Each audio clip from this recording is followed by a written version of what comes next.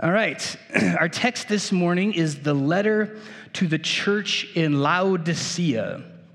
The church in Laodicea is one that receives the harshest condemnation from God. This one is tough. This is a fastball coming in high and tight right across the chin of the church in Laodicea. They hear some difficult things from the Lord, and you're wondering, what were they doing wrong? What was the horrible thing? Well, Dan told us earlier, it's nothing more than just simple apathy. Because this is the word of our Lord and Savior Jesus, would you please stand?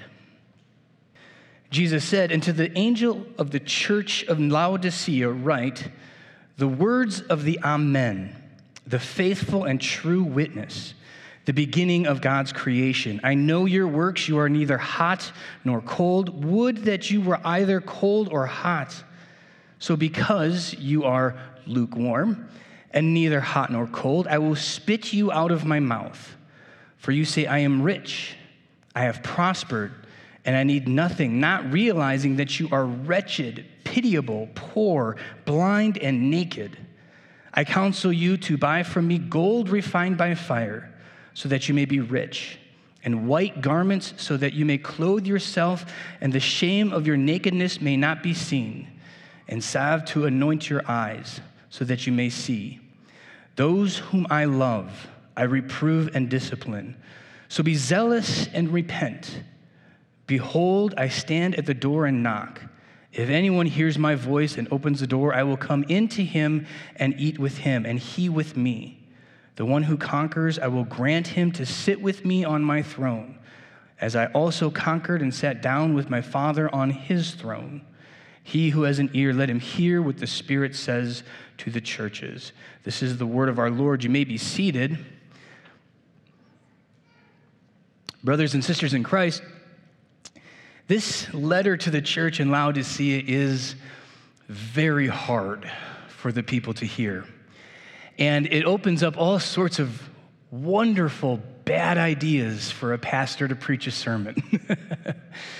It gives the opportunity to say difficult things to their church, to say to the people of their congregation, to the people of living faith, you're neither hot nor cold. Except it doesn't necessarily fit us. And honestly, I don't think that it is a helpful thing to do. It's not helpful necessarily to try and shake up a congregation just to get them excited again and moving again and all that. I don't know that that's always a helpful thing.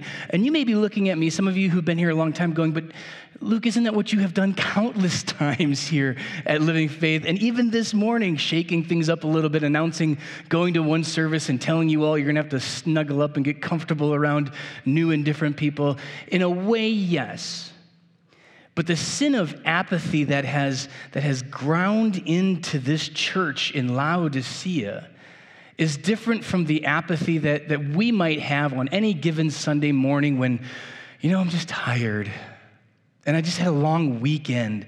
I just drove back from Kansas City from a wedding. I was up late and all of those things. And I'm just today versus a congregation and a people who are living a life of apathy, of spiritual apathy to their Lord. And so when the Lord speaks, he wants to make sure you know who is talking to you. He wants the church in Laodicea to know, this is who I am right now to you. My relationship with you right now is the one true witness. The witness. Now, this is an interesting idea because if you talk to anybody in a law enforcement or judicial system, they'll tell you that witnesses are notoriously unreliable. That you can have 5 witnesses of the same car crash and all get different accounts of everything that happened and not have any clue what really went on because eyewitnesses are unreliable. Unless the eyewitness is God. In our text this morning, he points it out. He says, to the angel of the church in Laodicea, write the words of the Amen, the faithful and true witness, the beginning of God's creation. Jesus is letting them know, I am the true witness. I am the one. And when he says amen, that word amen is an interesting word. When we say that at the end of the prayer, what we're doing is affirming everything that went beforehand. So this is what's nice if you're kind of like drifting off a little bit during Dan's prayers. When he says amen, just go amen. And that means everything that he said, I also agree, and that is also my prayer. So Jesus is the ultimate affirmation, the ultimate this is true. So he's saying to the people, what I'm about to say is perfectly and ultimately accurate, 100% without missing or adding anything to it, which implies that there will be some who go, wait. That's not how it happened. At the end of their life, there will be some who will say, whoa. I know you, Jesus. Except Jesus says in Matthew chapter 7:21, not all who say, Lord, Lord, will inherit the kingdom of God. So what is the difference between those who inherit the kingdom of God and don't inherit the kingdom of God? It's not that they say, Lord, Lord. There is something else. There is something that is missing. What is missing is the faith that saves. Now, when Jesus talks about it in our text, he says, I know your works. They're neither cold nor hot. I know your work. It's not the work, the work that people do that are good things to do, the good and righteous things that people do. Those are similar no matter what faith or religion that you have.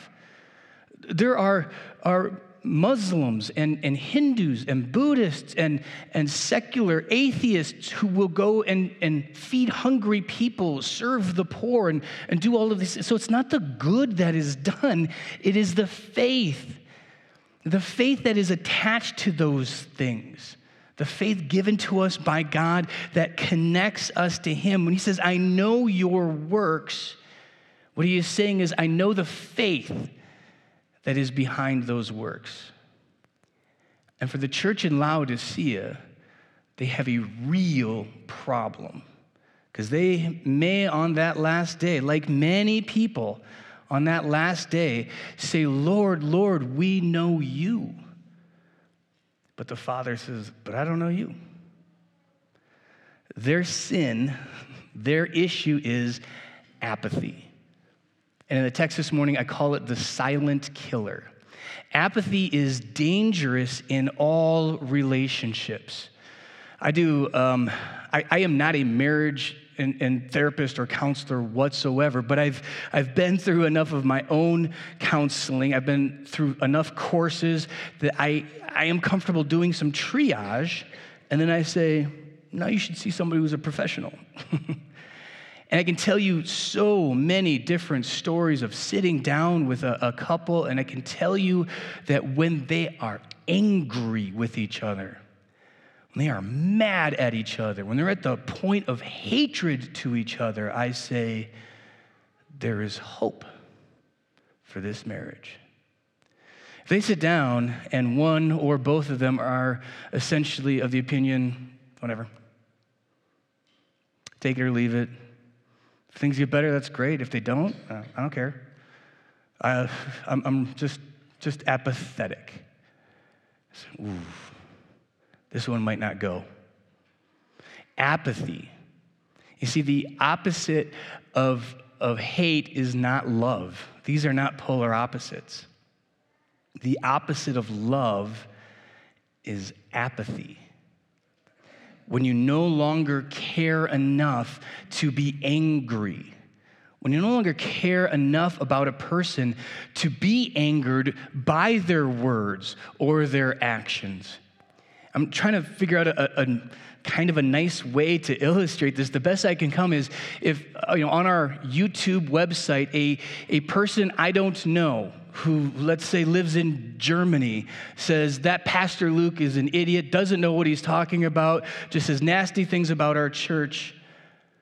I don't care. I don't care. If it's somebody I know, or one of our members. Well, now I care. Now I might get a little bit angry. I might be wounded. I might be hurt. And it's because I know them and I love them. See, that's why apathy is dangerous. Once you don't care enough to be angry about what somebody does or says, you don't care enough to love them at all. This is the danger that the church in Laodicea is at. This is their apathy. They do the stuff they're supposed to do. They gather on their Sunday mornings and they say what they're supposed to say. They sing the songs they're supposed to sing. They have worship and they do those things that they're supposed to do, but it's not out of this burning desire that is love for the kingdom of God or even out of fear of the Lord.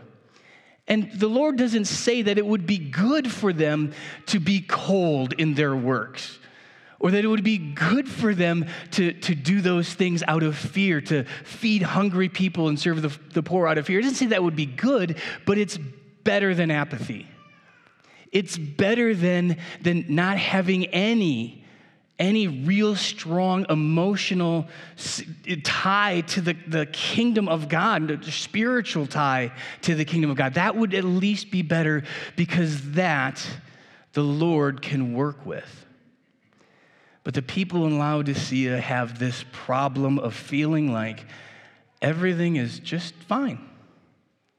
In verse 17, which I don't have on the screen, I'll just read it for you. In verse 17, the Lord says, "For you say, I am rich, I have prospered, and I need nothing, not realizing that you are wretched, pitiable, poor, blind, and naked."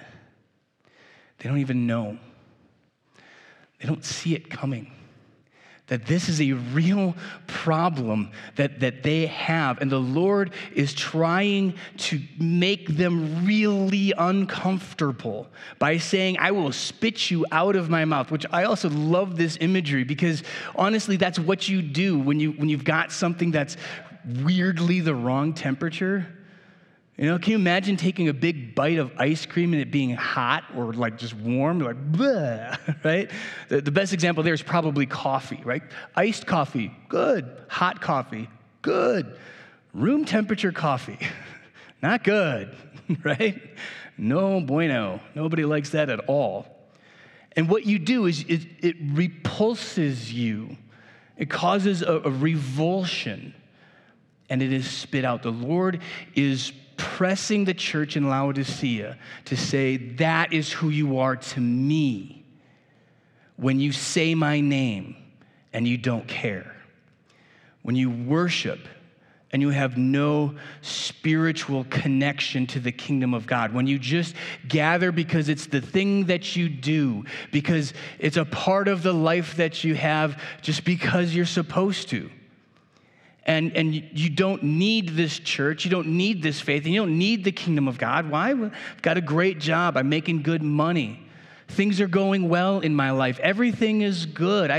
I was baptized, and I know who Jesus is. I know the stories of the Old Testament and the New Testament. Everything is fine. Everything is not fine. Things are not okay in this world. And I don't mean that because inflation is high and job market and supply chain. That all of that is also not fine. Don't get me wrong. But what's not fine about this world is that there are people living and dying without knowing who Jesus is. There are people who are living and dying who are the people of Laodicea saying, well, I was born in small town Iowa. I was baptized in this little country church. And now here I am in West Des Moines, in Clive, in Waukee. And where's your church home? Well, it's back in that small town. I'm sure my name is still on that list somewhere. Well, what is your spiritual discipline? When things are tough, sometimes I'll say a quick prayer. Okay. Are you a person of the church of Laodicea? And the scariest thing, in my opinion, is I don't know. I'm not saying they are or they aren't.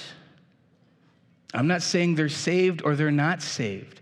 And I just described, by the way, the vast majority of the population of people who live in a 5-mile radius to us. We don't call them unchurched. We call them dechurched. They're disconnected because they were born and raised probably in a church and have just drifted from it. That's scary to me, that I don't know. And frankly, neither do they. This is worse.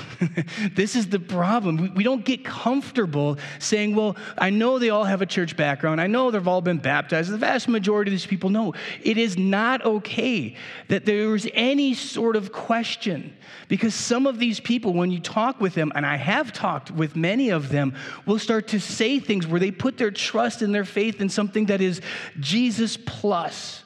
Or Jesus minus, meaning Jesus plus this Eastern religious other stuff that I do. Or Jesus minus the part where he was true God, because that's weird. Come on. Like, he was a really good teacher, but I don't believe he was really true God. Or Jesus minus the part where he did the miracles, because I just think, if you do these good things and you lead a good life, then at the end, God will welcome you into his kingdom.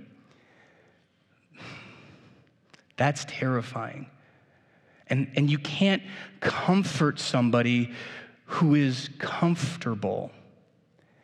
You can't bring peace to someone's heart who is resting in full peace.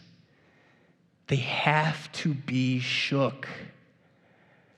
That's what the Lord is doing to the church in Laodicea, is he is shaking this church, saying, if you are cold, or not cold, not hot, if you are comfortable, if you don't think that there is any problem with sin or evil or death that requires a Savior to come and rescue you, you have a problem. And on that last day, you may hear, I don't know you. It is meant to terrify. It is meant to put us back on our heels and say, wait, no. I don't want to be that. I don't want to be that church. I don't want to get to the end and worry and be nervous. I don't want to be there before my Lord and not be certain. So this is why I didn't want to do this to you. Because right now, some of you are going, is it me? Is it me? Do I love him enough? Am I hot enough? I know I'm not cold. I don't hate the Lord. If you have any of those feelings in your heart, let me tell you right now, it's not you. Because you wouldn't have that little flutter in your heart if you didn't believe. You wouldn't have that little flutter in your heart if you didn't care. If this was a sermon, but I switched out the name Jesus with Buddha, you'd be like, I don't care if Buddha doesn't like me. I don't believe in that guy. Who cares? If you had that flutter right there, you're okay. Do you want your work to be more hot? Okay, that's something we can work on. Do you want to be more passionate? Okay, we can work on that. There are opportunities at Living Faith to do exactly that. We're going to have more opportunity. If you say, I want to know the Lord better, part of the reason, going to one service, Bible study afterwards, devotional stuff afterwards, good. There's Bible study Wednesday night. There's service opportunities with the service team. There's all kinds of opportunities to do just that. It's those who sit and say, whatever.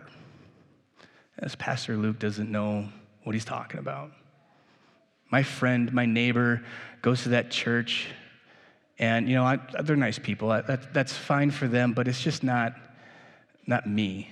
I'm a good person. I try and do good things. I give to this charity and this organization. I volunteer a couple of times a year.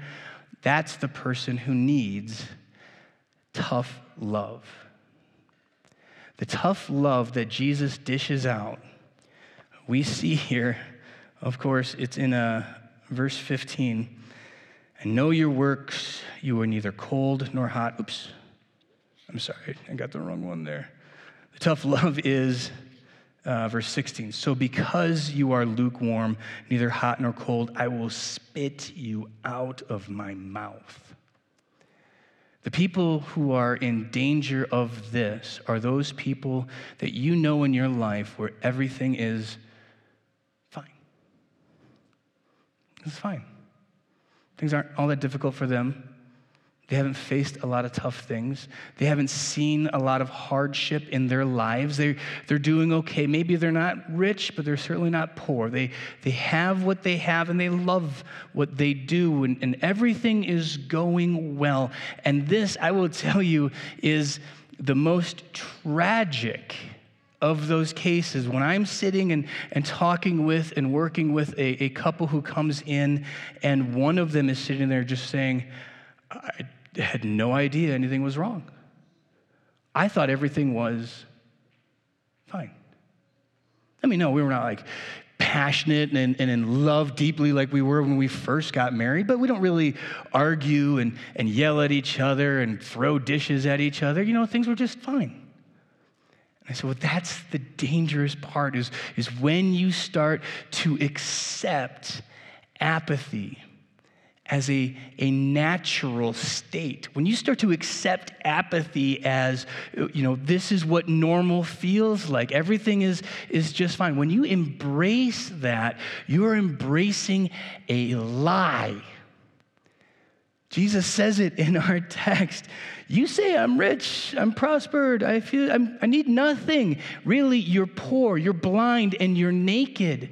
Because everything isn't fine. Just because you physically and emotionally are comfortable doesn't mean that spiritually you are connected to the kingdom of God. Doesn't mean that the creator of the universe knows you and has for you written your name in the book of eternal life.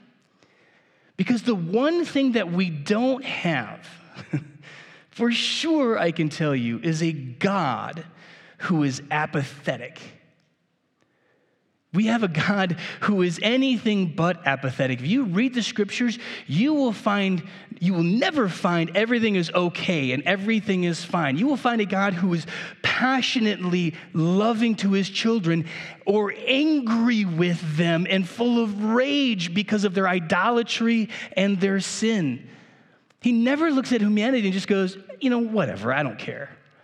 Do whatever you do. Live however you live. That is not our God. And you find this in the incarnation, in the death of Jesus. He cared enough to become man, to allow himself to be scorned, ridiculed, beaten, and killed. An apathetic person doesn't do that. An apathetic person lays around, sits on the couch, watches TV, enjoys life. An apathetic person in the face of real challenges at work goes, you know what, this company is just a paycheck for me, and just gets a different job. If you care about it, you do something about it. If you care about an organization that you work for, then yes, you will stand up and say, no, this is wrong to the leadership. I will do something. You will take a risk. You might get fired if you do that. The Lord was willing to say, no, this is wrong. This isn't okay. And I'm going to do something about it. The risk wasn't even a risk. It was a certainty that he would suffer and die. That's his tough love message for you. Is that's how hot he is for humanity. That's how much in love he is with you, that he won't let you just drift away and say, everything is okay, and then not see it coming at the end of time when you say, Lord, Lord. No, he's going to put you in places like he's done right now to hear the words I'm saying to you. It's not okay. The sin in your life isn't okay. The flaws in your life aren't okay. When you break the will of God, when you walk away from his word, these things are not okay. That's why God dealt with them. That's why God did what he did, to forgive them, to pardon them. They weren't okay.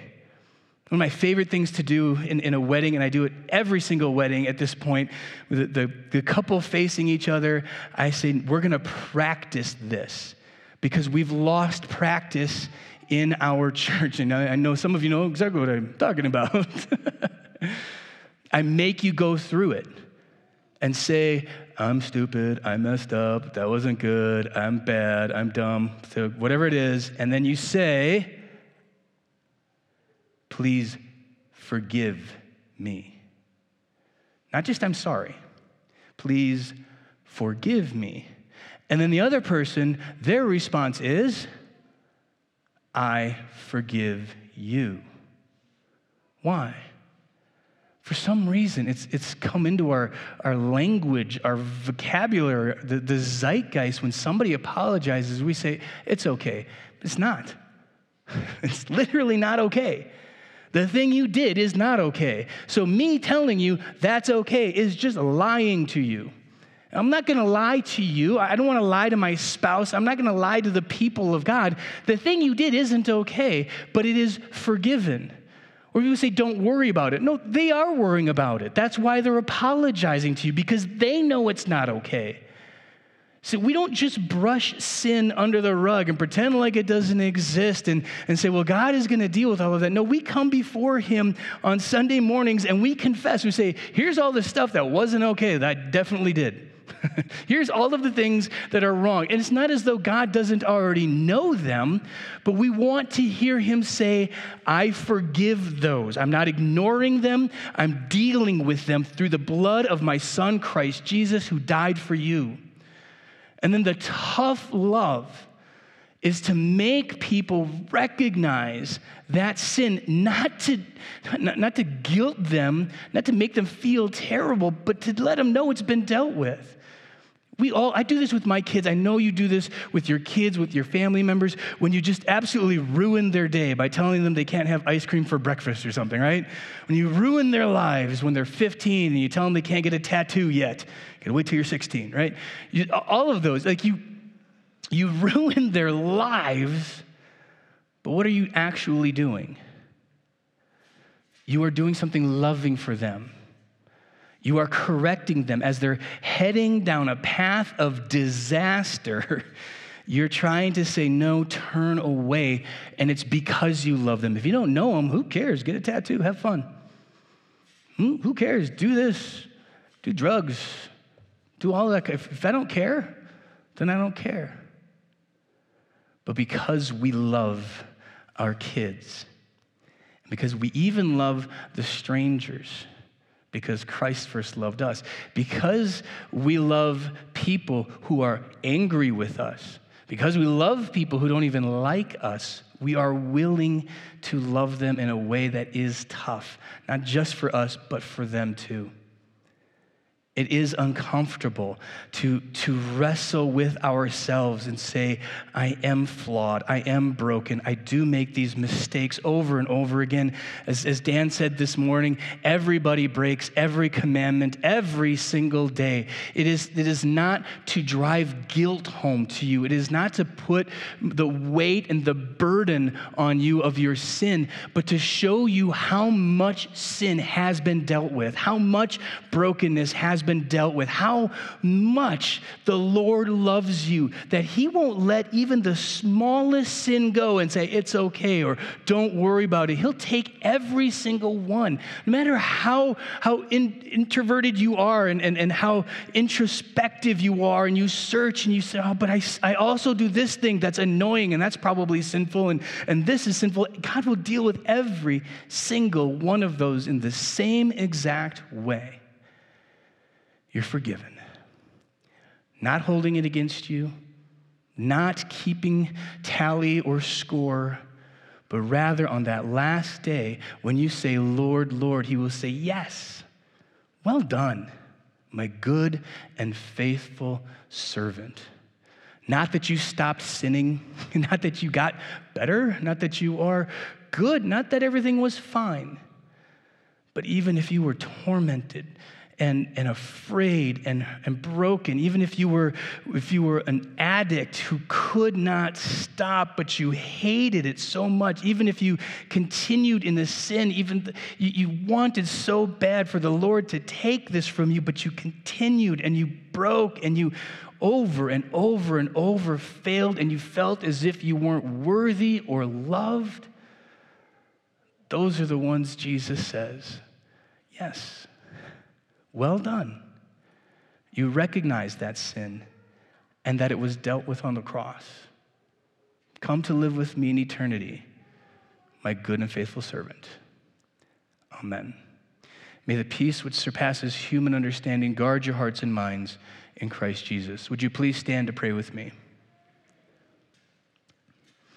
Heavenly Father, I thank you for the gift of the passion that you have granted to me, to Dan, to the leadership in this church, and to all of the people who are gathered here. For all of these who love you passionately, I give you thanks. And I pray, Heavenly Father, that you would weed out every last bit of apathy you may find in our hearts, to know that the world around us isn't fine, even when things are going well.